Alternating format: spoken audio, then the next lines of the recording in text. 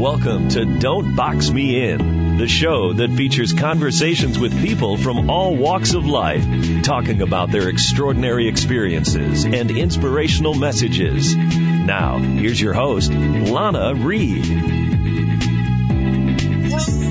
Hello, and welcome to another week of Don't Box Me In. I am your host, Lana Reed, and today we get to figure out if we are living or just existing and the difference in between. And if you don't like the answer to the question, we'll learn how to make some changes. My guest today has struggled with just existing and has now learned how to live life, and is here today with us to share how he did it. Kimanzi Constable calls himself the former bread guy who has now found out how to live life by his own design. He is the author of the books Are You Living or Existing? And Tales of the Everyday Working Man and Woman. And I'm so happy that he's made time for me today and he's on the show. Kimanzi, welcome to Don't Box Me In. Hey, Lana, thanks for having me. I'm excited to be here. Likewise. Thank you for hanging out with me. I was on your website and I read that you started business when you were 19 years old. And when most people hear that, they automatically say, wow, what a wonderful thing. That's the foundation for, a success story there to be such a youngster and start a business. Can you tell me what type of business did you start actually at the age of 19? So it was a service business, technically, where the guys that delivered, I won't say what kind of bread it was, maybe for legal reasons, but they delivered a pretty popular brand name bread. They were independent contractors for the company. So the company gave them 20% of the profits, but they had to get their own truck, all their own stuff. Where my business came in was these guys, when they wanted to go on vacation, they couldn't just hand this business to any guy off the street because to buy into this franchise, they had to pay $250,000. Wow. So you're not going to just hand this to anybody. So my business was to cover vacation routes for them so that they could go on vacation. And when I started at 19, these guys that own these routes, they hadn't been on vacation in 10 years. And I'm not even exaggerating. Wow. They worked every day for 10 years. So when I came on the scene and I proved that I could do a good job and that I was able to trusted with a $250,000 business, my business exploded that first year. So you're 19. How does this work? Do you have to get your own truck? Or how did you find the resources to start this up? This is the beauty of this, Lana. I use their truck. I use all their equipment. I didn't need anything of my own. I just use all of their stuff. The only thing that I had to do is show up and just do a good job on the bread route. And at the end of the week, they gave me a check. Wow. And this is like a constant source of income. I mean, there's enough vacation time that you have to cover for this to be steady flow income? Well, I lived in Wisconsin at the time, and in Wisconsin there was 163 of these independent distributors alone. Okay. So what would happen is every year, every August, I would put out a calendar for the following year, and I kind of had a seniority system of the people that first started working with me. And everybody would go through and they'd pick the weeks they wanted. So by the time the end of August came around, I knew where I was going to be on whose route for that whole entire next year. Amazing. So you had a good little setup at 19. So, it would appear nothing could possibly go wrong. But we are here talking today, so we know that clearly some things didn't really go as Mr. Constable would like them to go. Then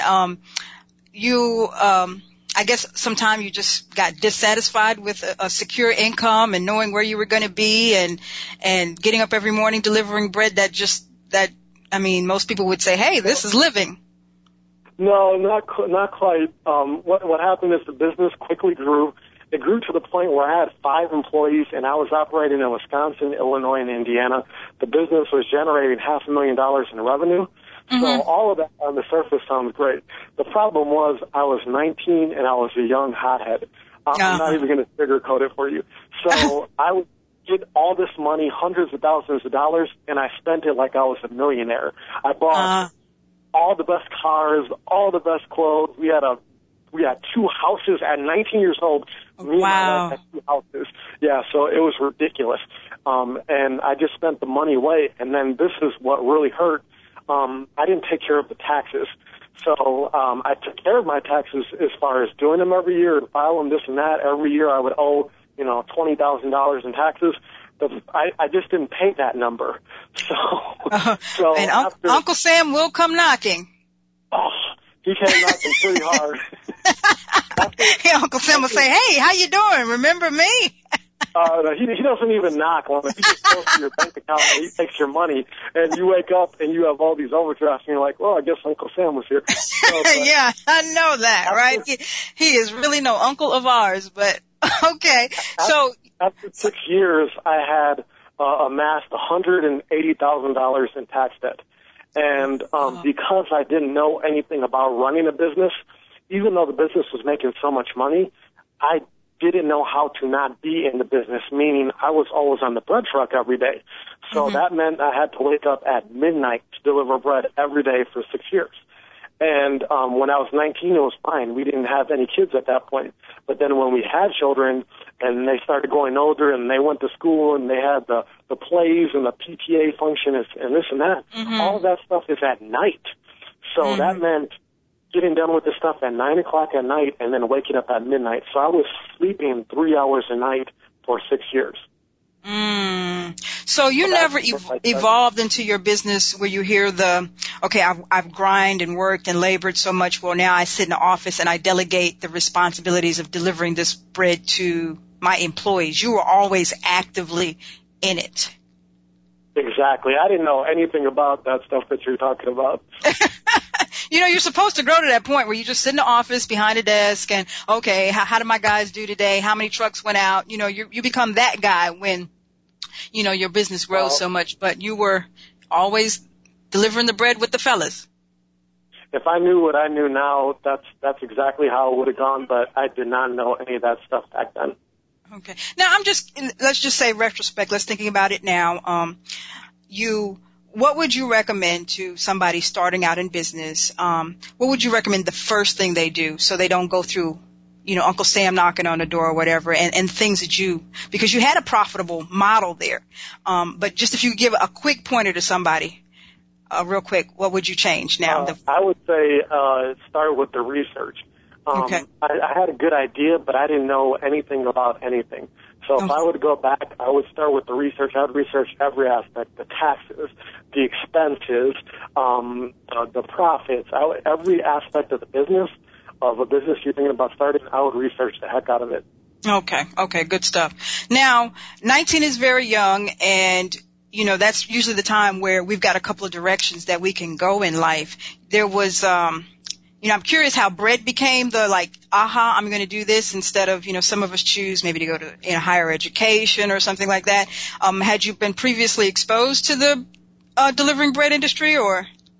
No. What had happened is I grew up in a pretty strict home. My parents were my parents are from Africa.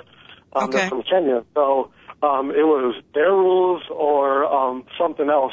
And a lot of times it was something else.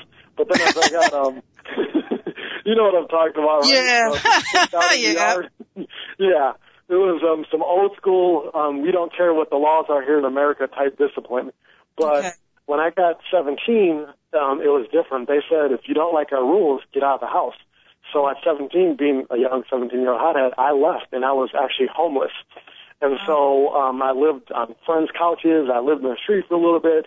But I was always working. Like I started working at Burger King, worked my way up to working at Pepsi, a Pepsi driver, and then I got my own place and stuff like that. And then the bread was just kind of the next natural progression. Got you. Okay. And let me so I can further grasp this concept, because I'm thinking bread delivery. So when I go to my major grocery store chains and I'm fighting with this guy in the aisles as I'm trying to get my stuff, that was you, right? That was me. Okay. I'm like, why doesn't he move out of my way? I'm trying to get through. Okay, so that was you. The bread guys are over there like, man, why don't these people just leave? Why are they here? He's always in my way. The shopping cart and me do not fit. Okay. All right. So now I have a picture of who you were. You were that guy I was frustrated with all the time. I apologize in advance now that I know some of the struggles that you guys got to go to. So you said you kept plugging away at it for 6 years, and then you got to the point where you were in debt, tax debt for, over $100,000 there. So I'm assuming that's the breaking point then, right? No, not really. It did. I continued to limp on. Like, I chipped away at the debt, and I continued just pretty much to limp on. But that's where the existing came in. I would just punch the clock, chip away at the debt. I would come home. I would sleep. I would have horrible, because, I'm working these odd hours. I'm always eating fast food. I had these horrible eating habits. So I gained 170 pounds. Wow. It was just all bad. And then when you have money problems, you have marriage problems. So my wife and I were just always fighting about money because there was never enough. And so really nothing really changed until 2011 was kind of where it changed, where I said, I got to break this cycle. I got to change my life. And I got all excited, as we normally do, and pumped up for about 2 weeks. And then, 2 weeks I was telling everybody, like, I'm changing my life. Yeah, I'm going to do this. And I've got this dream. I'm going to make this happen. And then you wake up one day like, I don't know what happened to that dream. Exactly. And then I would tell my mailman. The mailman came like, hey, mailman, I'm changing my life. He's like, great, here's your mail. But the defining breaking point for me, Lana, was actually the death of my father. He died in the beginning part of 2012 of heart disease at 54 suddenly. So young. And our last, 5 conversations, everything he said to me, every conversation, it was, son, I regret this, I regret that. And he wasn't there for most of my life. Him and my mom divorced when I was younger, so he wasn't there. And I had some bitterness towards him for a long time, and he always tried to reconcile, but I wouldn't let him. And right before he died, he just said, son, I regret how I handled this. He kept talking about all his regrets, and then he died. And then that was the breaking point for me, where I realized, I'm going to die just like him without regrets. And that's when I really started to make the changes. That's something I try to tell people all the time. I said, there's going to come a point in time, where we're sitting at our last moments and our last days, and you don't want to ever be at that point and say, I shoulda, I woulda, I coulda, because that has to be such a pitiful feeling, because you can't go back and change anything at that particular point. So do your best to live, the optimal best you can while you have the opportunity. So, unfortunately, through your father's tragedy, you kind of got exposed to that and got that opportunity, that mental break to say, wait a minute, let me shift my life around here. And that's the best gift your father could have given you, even in the discord that you guys had. I totally agree. Okay. So we're going to take a quick commercial break, and we'll be right back with more Kimanzi Constable right after this.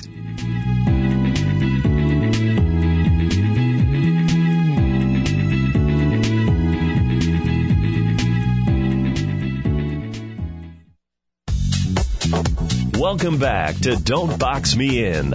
Here's your host, Lana Reed. Hello.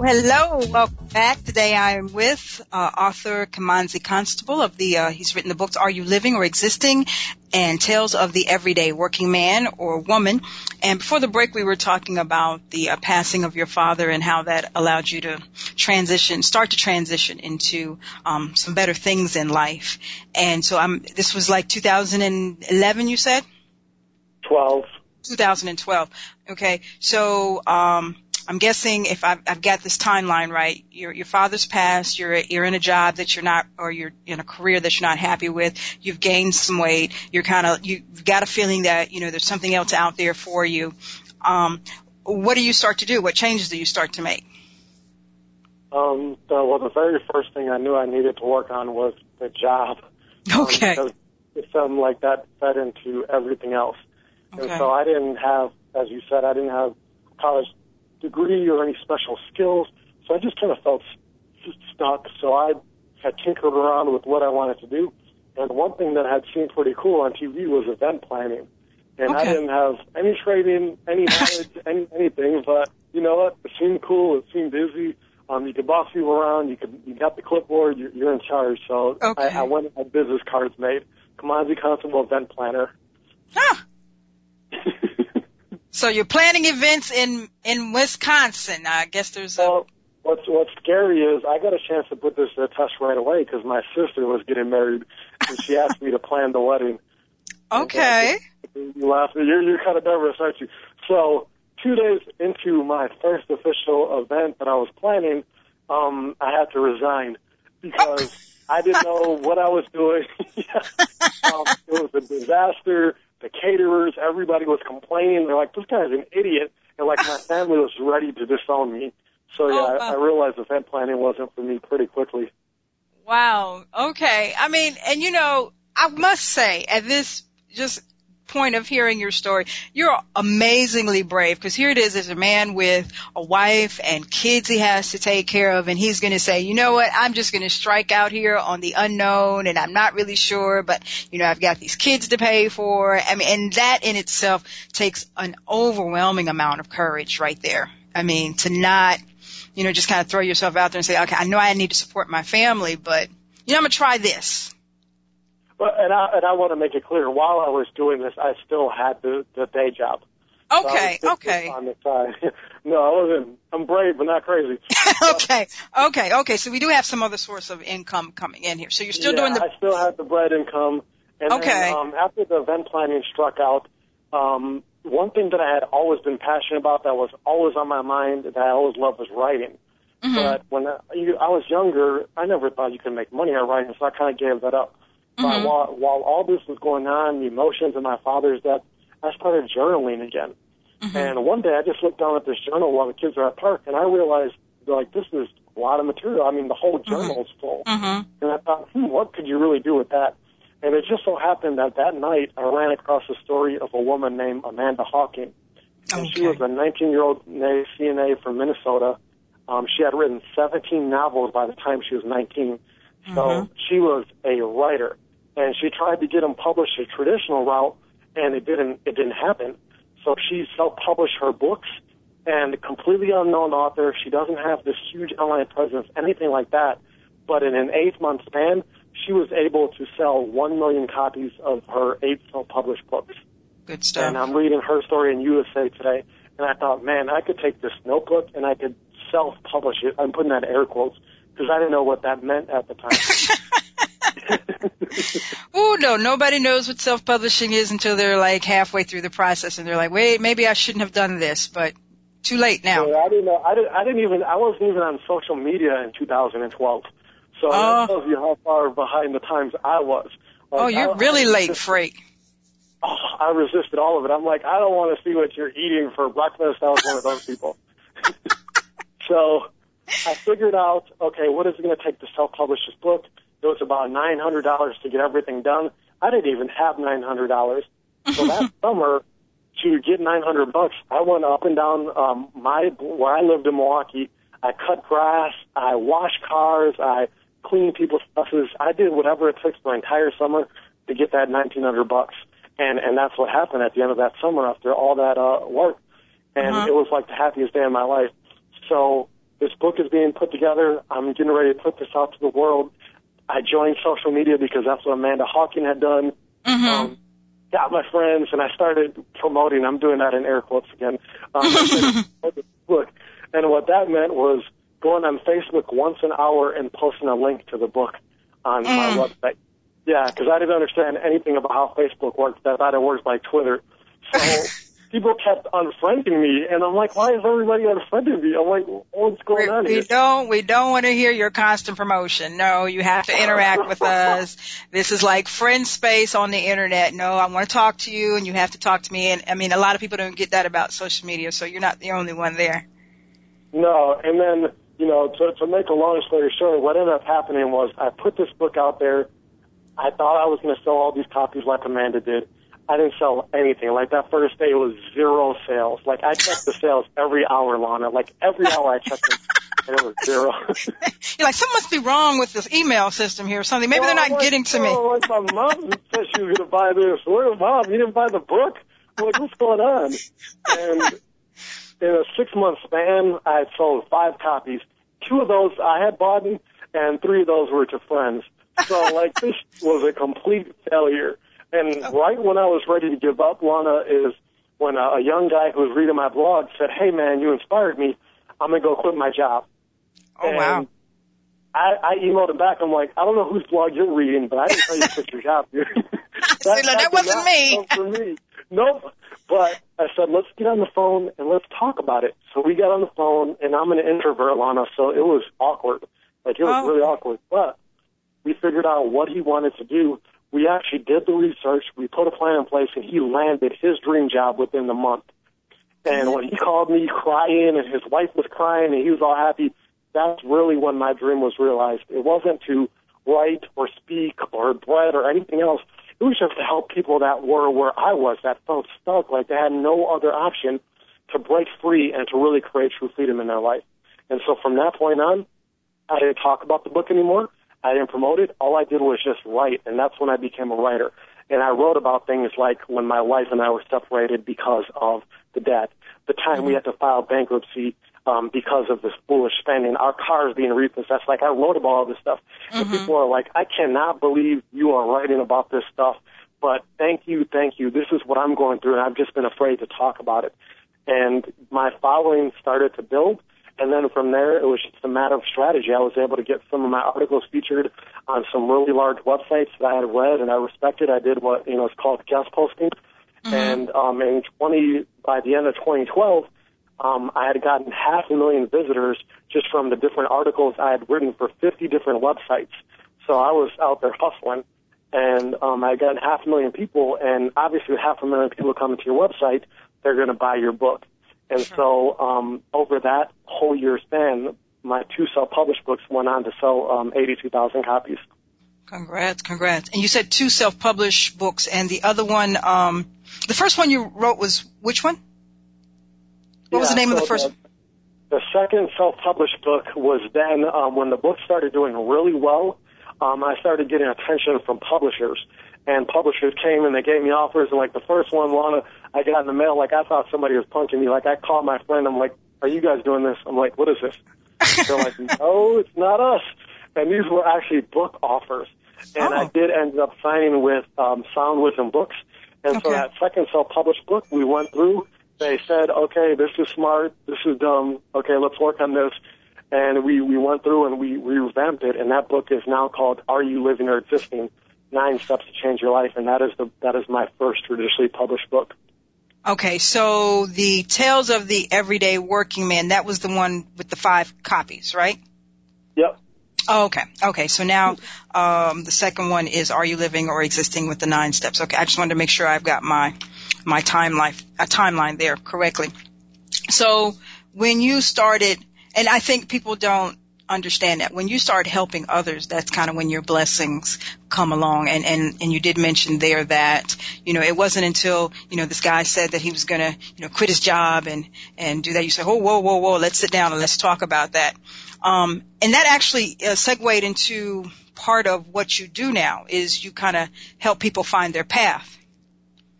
Exactly, because I know how hard it is to be at that place and then to try to transition and all the emotions and all the logistics of everything that's going on. So that's what I want to do, is I want to help that person get through it. Okay. And I also want to let everybody know, because we've been talking about Wisconsin in the Midwest for now. But that's not where you're currently living, correct? No, I'm the last 2 pieces of that equation that I didn't tell you was when I started to make the change with the job, I also started to make the change with my weight. And so I started eating better. I started taking care of my body, and I was able to lose 170 pounds. So I lost all the weight that I had gained. And then the last piece of that equation was moving here to Maui, Hawaii. So that's where I'm talking to you guys from, is I'm in Maui, Hawaii. We officially moved here April 8th of this year. Wow. So 2012 to 2014, we have gotten successful books out there. We've lost over 100 pounds, and we've moved to Maui. That is quite a handful. Yeah, it's amazing what happens once you try to make change in one area of your life, how it's all like dominoes, I guess they say, because once I made the one change, worked on the other changes, and it all worked hand in hand. Okay. So the weight loss, what was the motivation? What started you on that journey? Well, that journey is also kind of crazy because I was the best man at my brother's wedding, and after the wedding, of course, pictures were posted on Facebook. And when I saw how large I looked in those pictures, I'm like, this is out of control. So this was actually 6 years ago. I said I got to lose weight, so I went at it the way I kind of go at things. I'm like an all-in person. Mm-hmm. I'm either going to jump in head first or I'm going to stay away. So there's like no in between. I'm definitely working on that, Lana. So, but I started eating like this crazy diet. It was like 1,200 calories a day, and I was working out for 4 hours a day in the gym.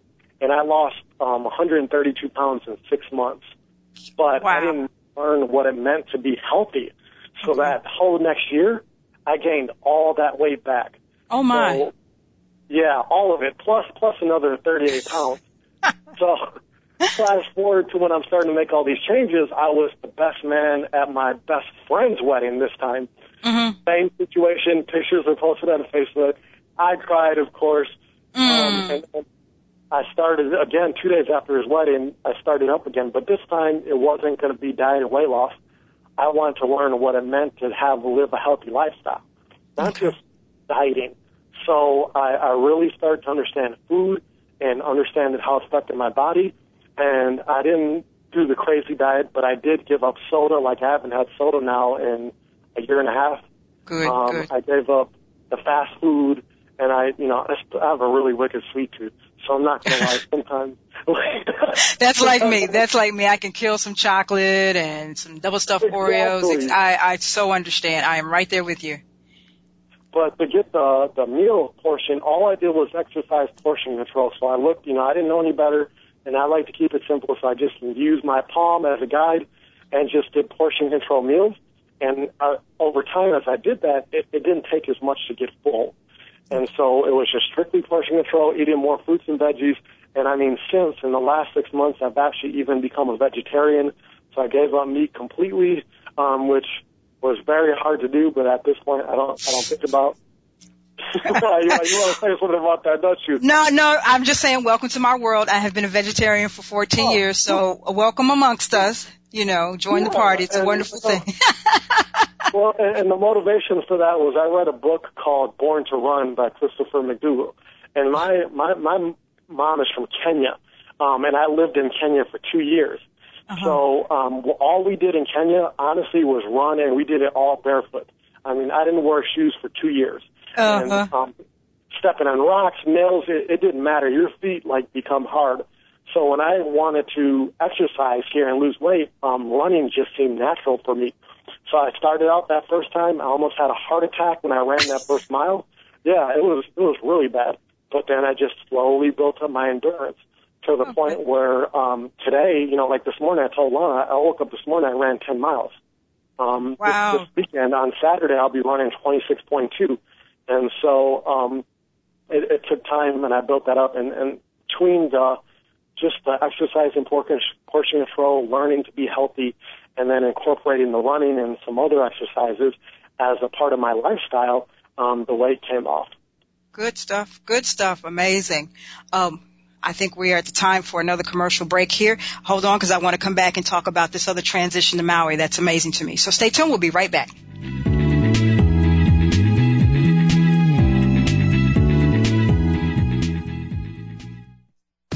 Let's return to Don't Box Me In with your host, Lana Reed. Hello. The author of Are You Living or Existing? And also Tales of the Everyday Working Man or Woman, Mr. Kimanzi Constable. Before the break, we were talking about his amazing transition with the weight loss. Now, I just want to kind of re-bring up. You said you are going to run how far this upcoming weekend? 26.2. Woo-hoo-wee. You are so my hero. I tell you what, I will be sitting on my couch eating my double stuffed Oreos and rooting you on. That's about as close as I get to running anything. So that is truly impressive. I'm running the Maui Marathon on September 21st, so yeah, I've been training for that. Okay. So just out of curiosity, is this a family thing, or are you the only solo one out there doing this crazy stuff? I'm going to do it. The family's not going to do the marathon. So they're going to do the walk. Like the cheerleading. They're the cheerleading squad, right? Yeah, although my wife does run a mile every day. Okay. Even she is better than I am. I think about it. That's part of the battle. You know, well, I'm not a good husband because she'll run like later in the day, and then she'll say, "Honey, can you run with me?" And I'm like, "Hey, I already ran 10 miles this morning. I don't want to run anymore." Get one of the kids to do it. You know, by the way, how many kids do you guys have now? Three kids. Oh, okay. Congratulations. So, you know, we're going to. So everybody was born in Wisconsin. All the kids. Everybody, yeah. We're all born in Milwaukee, Wisconsin. Milwaukee, Wisconsin. Let me see if my memory is correct. Is that, well, I don't know. You're a young guy, right? How old are you? 33. So you don't remember Laverne and Shirley. Is that the town where Laverne and Shirley was? Yep, that is the town, though. Okay. All right. I just had a flash there. So you are now, like we mentioned, you are now living in Maui, and Milwaukee, Wisconsin to Maui is beyond a drastic lifestyle change. How did that happen? We had to come here in 2010, and we just it was like a belated honeymoon. And as soon as we got off the plane, like, I don't know, I don't want to get all, like, woo-woo on you. We just felt something, like, I don't know, we just felt something, like just a kindred spirit with the island. And so we went on the vacation. We had a good time. We stayed at an oceanfront place. And as we started packing up to leave, we were like, how cool would it be to live, to retire here is what we said first. And we were like, yeah, that'd be cool. So we got on the plane. We were talking about it. We come home. And you jump into everyday normal life, and, you know, eventually the Hawaii talk faded. But then when my father died and we started to make these changes and really want to live a life no regrets, we said, you know, remember we talked about Maui? Are we serious about that? And we both were. But it was logistics. Well, how are you going to move to Maui? Like, that's crazy. And it's so expensive there and this and that. And then in 2012, when everything started taking off, and I actually started speaking as a part of, you know, I was writing, and then I started speaking. I got an invitation to speak at an event in Honolulu, in Hawaii, and it was the Hawaii Social Media Summit. So we came back out here again, and again, felt like the same thing. And at that conference, we were telling everybody, like, yeah, we're going to move out here. They're like, yeah, like, they didn't believe it.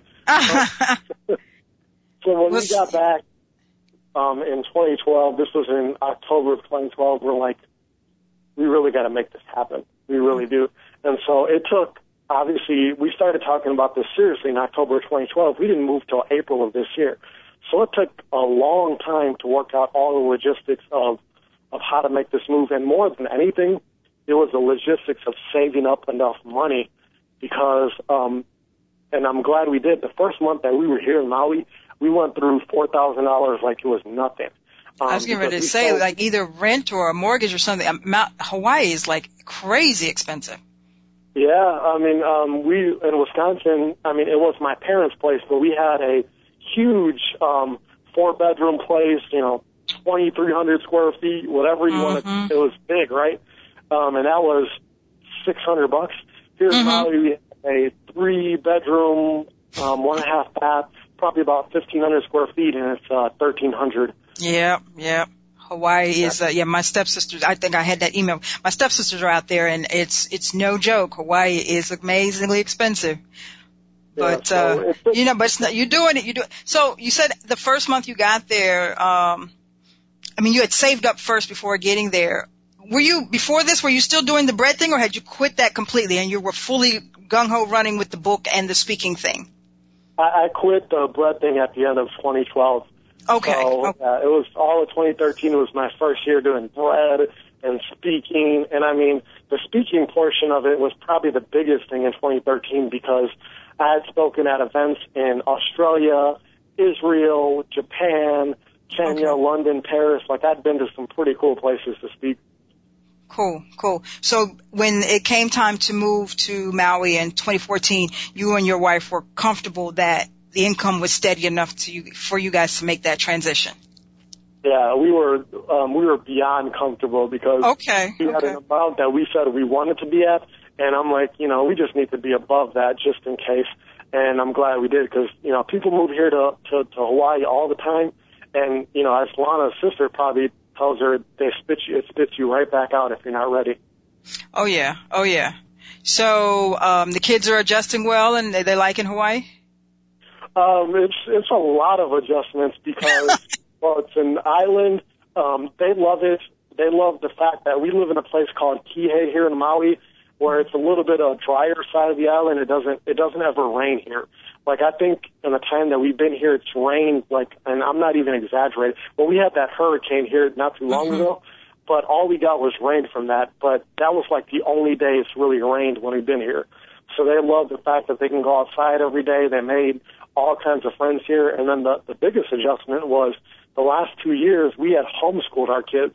Okay. So when we came here, we put them in, regular public schools. So that right there, I would have thought would have been hard, but they're like, man, we miss, going to lunch and hanging out with our friends. And like our daughter, her name is actually Lana too. Oh. So yeah, pretty cool. And she comes home every day and she'll talk for like 2 hours straight telling us what happened at school, like nonstop. Cool stuff. And I think they're going to probably appreciate Hawaii a lot better when it gets to be like December, January, and they don't have to go out in that Wisconsin snow or those layers of coats and stuff like that. I think they're really going to appreciate Hawaii then. Yeah, I'm going to appreciate it then. No shoveling snow, right? What's crazy is, we moved here when it was still relatively warm in Wisconsin, but I lost like 38 Facebook friends just by posting pictures of Hawaii. So I'm wondering what is it going to be like in the winter when I'm posting pictures from the beach. Too funny. Well, hey, sometimes you got to do you, and that's what you and the rest of the Constable family's doing. So, hey, do that. And now I'm getting all sidetracked here because, I can talk about Hawaii forever. It's one of the places I enjoy visiting. But let me refocus myself here. And let's get back to living and existing. The book that you have, Are You Living or Existing? One of the things that I constantly hear you talk about, and it's kind of what we've been talking about, the theme of today, is radical change. Can you tell me what radical change is? Yeah, it's actually not I don't think it's what people think. It's just changes in your life that people normally think as radical, but when you get down to it, it's not. So like losing maybe a bigger number of weight, or moving to a place like Hawaii, or quitting your job to start a business, or even quitting your job to start a better job. Like, people will look at that on the outside in and not understand what's going on, and they'll think that that's radical to them when it's really not, and it's really attainable. Good stuff. And I was looking in your book though, you have it's like a worksheet that you recommend people do to kind of, get prepared to make these radical changes. Because like you said in the beginning, sometimes we're like, okay, yeah, I'm going to do this. And then, the mailman comes by and like, yeah, right. And then you kind of start thinking, yeah, right, maybe. So, you kind of create a step-by-step plan for people to kind of stay on task. Is that correct? Yeah, because the plan is the key. Not planning ruined a lot of things in my life, but if you're going to make a big change or a radical change, you really have to sit down and figure out what are all the moving pieces of this, put this down on paper, what do I need to do today, what do I need to do tomorrow, and those little actions, that's what makes the big radical change. Cool. Well, Mr. Constable, we're going to take the last break of the day. Stay tuned, everybody. We'll be right back right after this.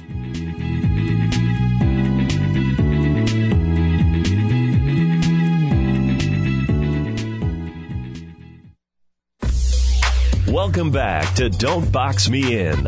Here's your host, Lana Reed. Hello.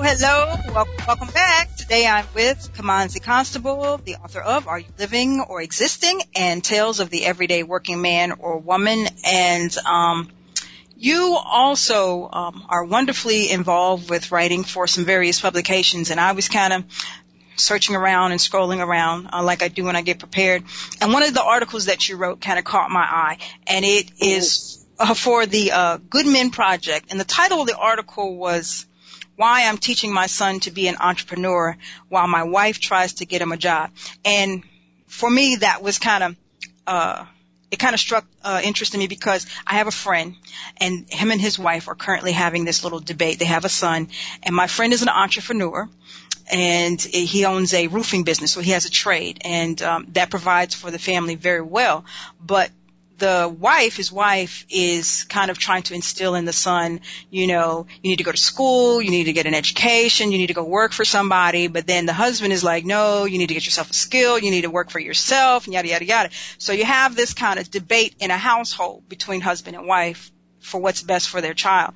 And I'm just wondering, because you've been on both sides of the coin, do you think there's a way to balance out these two trains of thought? Yeah, I think when I thought about this, and me and my wife were going through the exact same thing, I think the thing, because we had some heated discussions, I'm doing air quotes again, we had some heated discussions, I think it comes down to, and this, that you kind of have to let your child see all that's available to them. Mm-hmm. So you can let them see what's going on, like, he knows what's going on with dad's business. He knows about the bread business. He knows about this business. He sees that's all involved. I'll give him small tasks in the business, like doing some social media stuff, like I'm doing some automation stuff like that, just small tasks, not throw him a couple bucks. And so, he has a chance that way. And then my wife was trying to get him a job at the library here, but he's held jobs before. So I think you got to kind of let the child see both sides of it. And really, honestly, all you can do is give him the information. He's got to be the one to decide what's going to be right for his life. Okay. Because I guess you have to accept at some point we're not all designed to be entrepreneurs. Some of us really are designed to be 9-to-5ers, and just accept that into individuals. And, I guess sometimes as parents it's difficult because you kind of want to encourage them on the path that we're walking, but that might not necessarily be the path that's best for your child. So like you said, giving them the exposure to their options and then letting them pick the best option for them.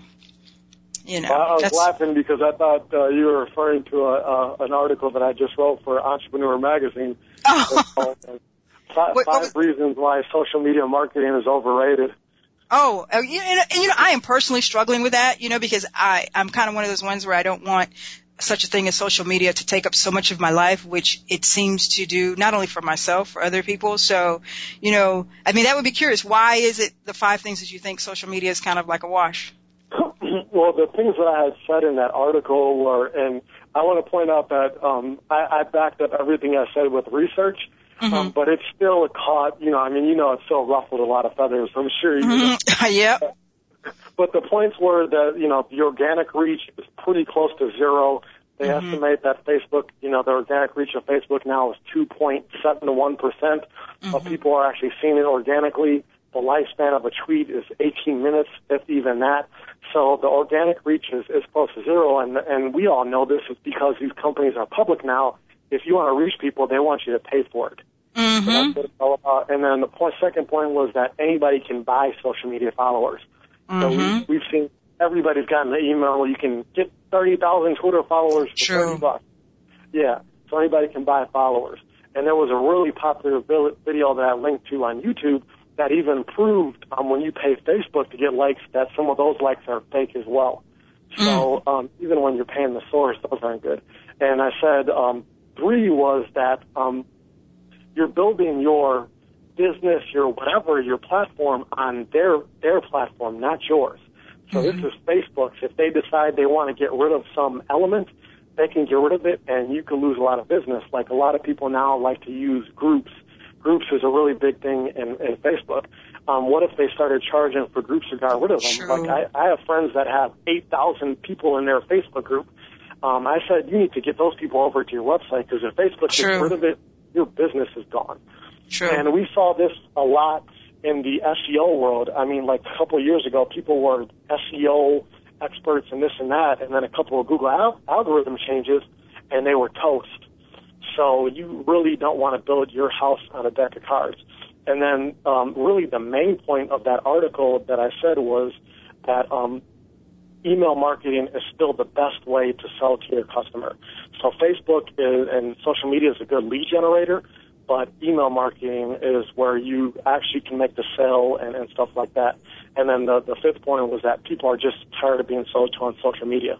True. And I think I read somewhere on your website, though, that's kind of one of the things you promote, just to back it up a little bit, is building your email list, getting your own source of contacts. And, because you'll never lose those. If Facebook, Twitter, and Google, all that stuff goes away, you'll at least still have your contact list.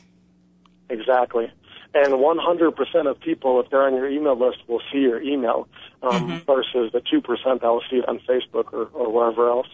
Yeah, because I think one of the things that people miss about this, and I had to tell my mother that when she first signed up for Facebook, is like with the timeline thing, it's if you're not there at the current time when somebody posts, they might miss what you just said because they don't log on to see Facebook till 3 hours later. By that time, it's so far down on the news feed. It's not necessarily that people are getting the information that you post on social media, whereas if you email them your information, people are more likely to check their email.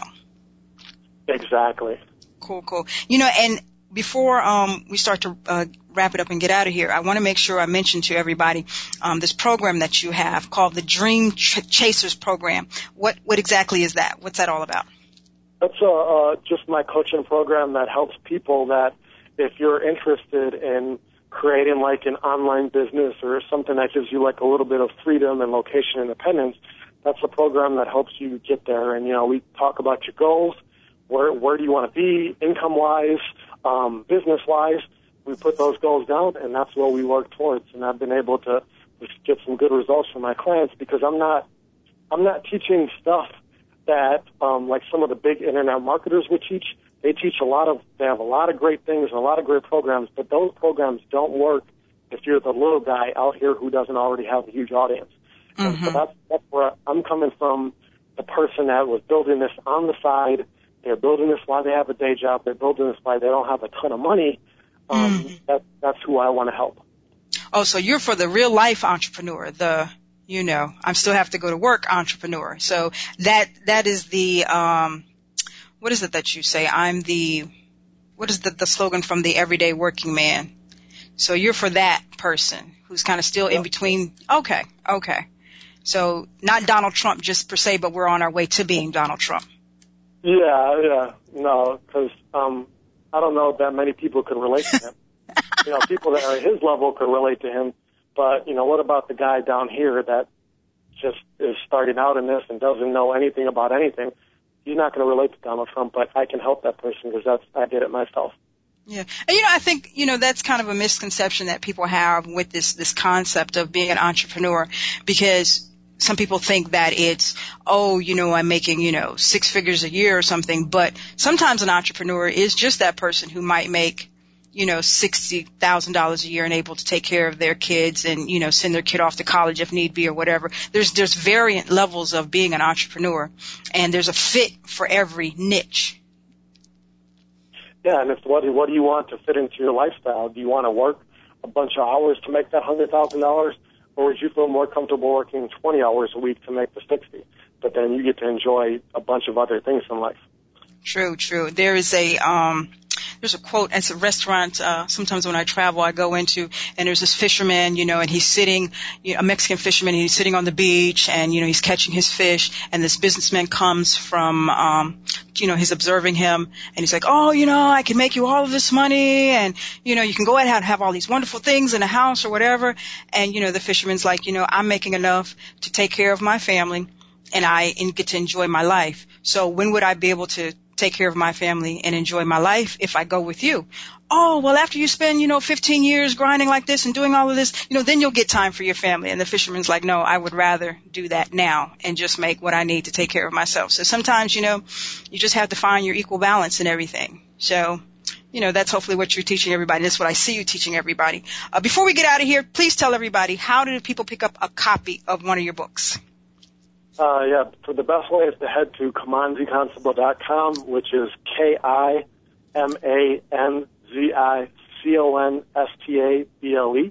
KamanziConstable.com. You could Google it because there's not many Kamanzi Constables out there. I don't think so. No. Or you could go to livingorexistingbook.com, and that will redirect you to Kamanzi Constable, and you can see everything that's going on, and you'll see that I am a little wacky. Aren't we all, though? Aren't we all?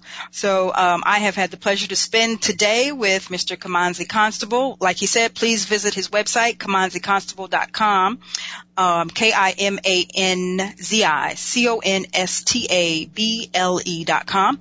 Pick up a copy of his books and, learn more about how he can help you get on the path to living the life of your dreams. Kamanzi, I've enjoyed you so much today. Thank you for hanging out with me. Thanks for having me. This was fun. Oh, thank you. That is all for this week's show. I'll be back next week at the same time. Until then, remember, when it comes to your dreams, the words can't and won't should never slow you down. There is always space to change and to grow. Don't be boxed in. Live your very best life. I am your host, Lana Reed, and I will see you next week.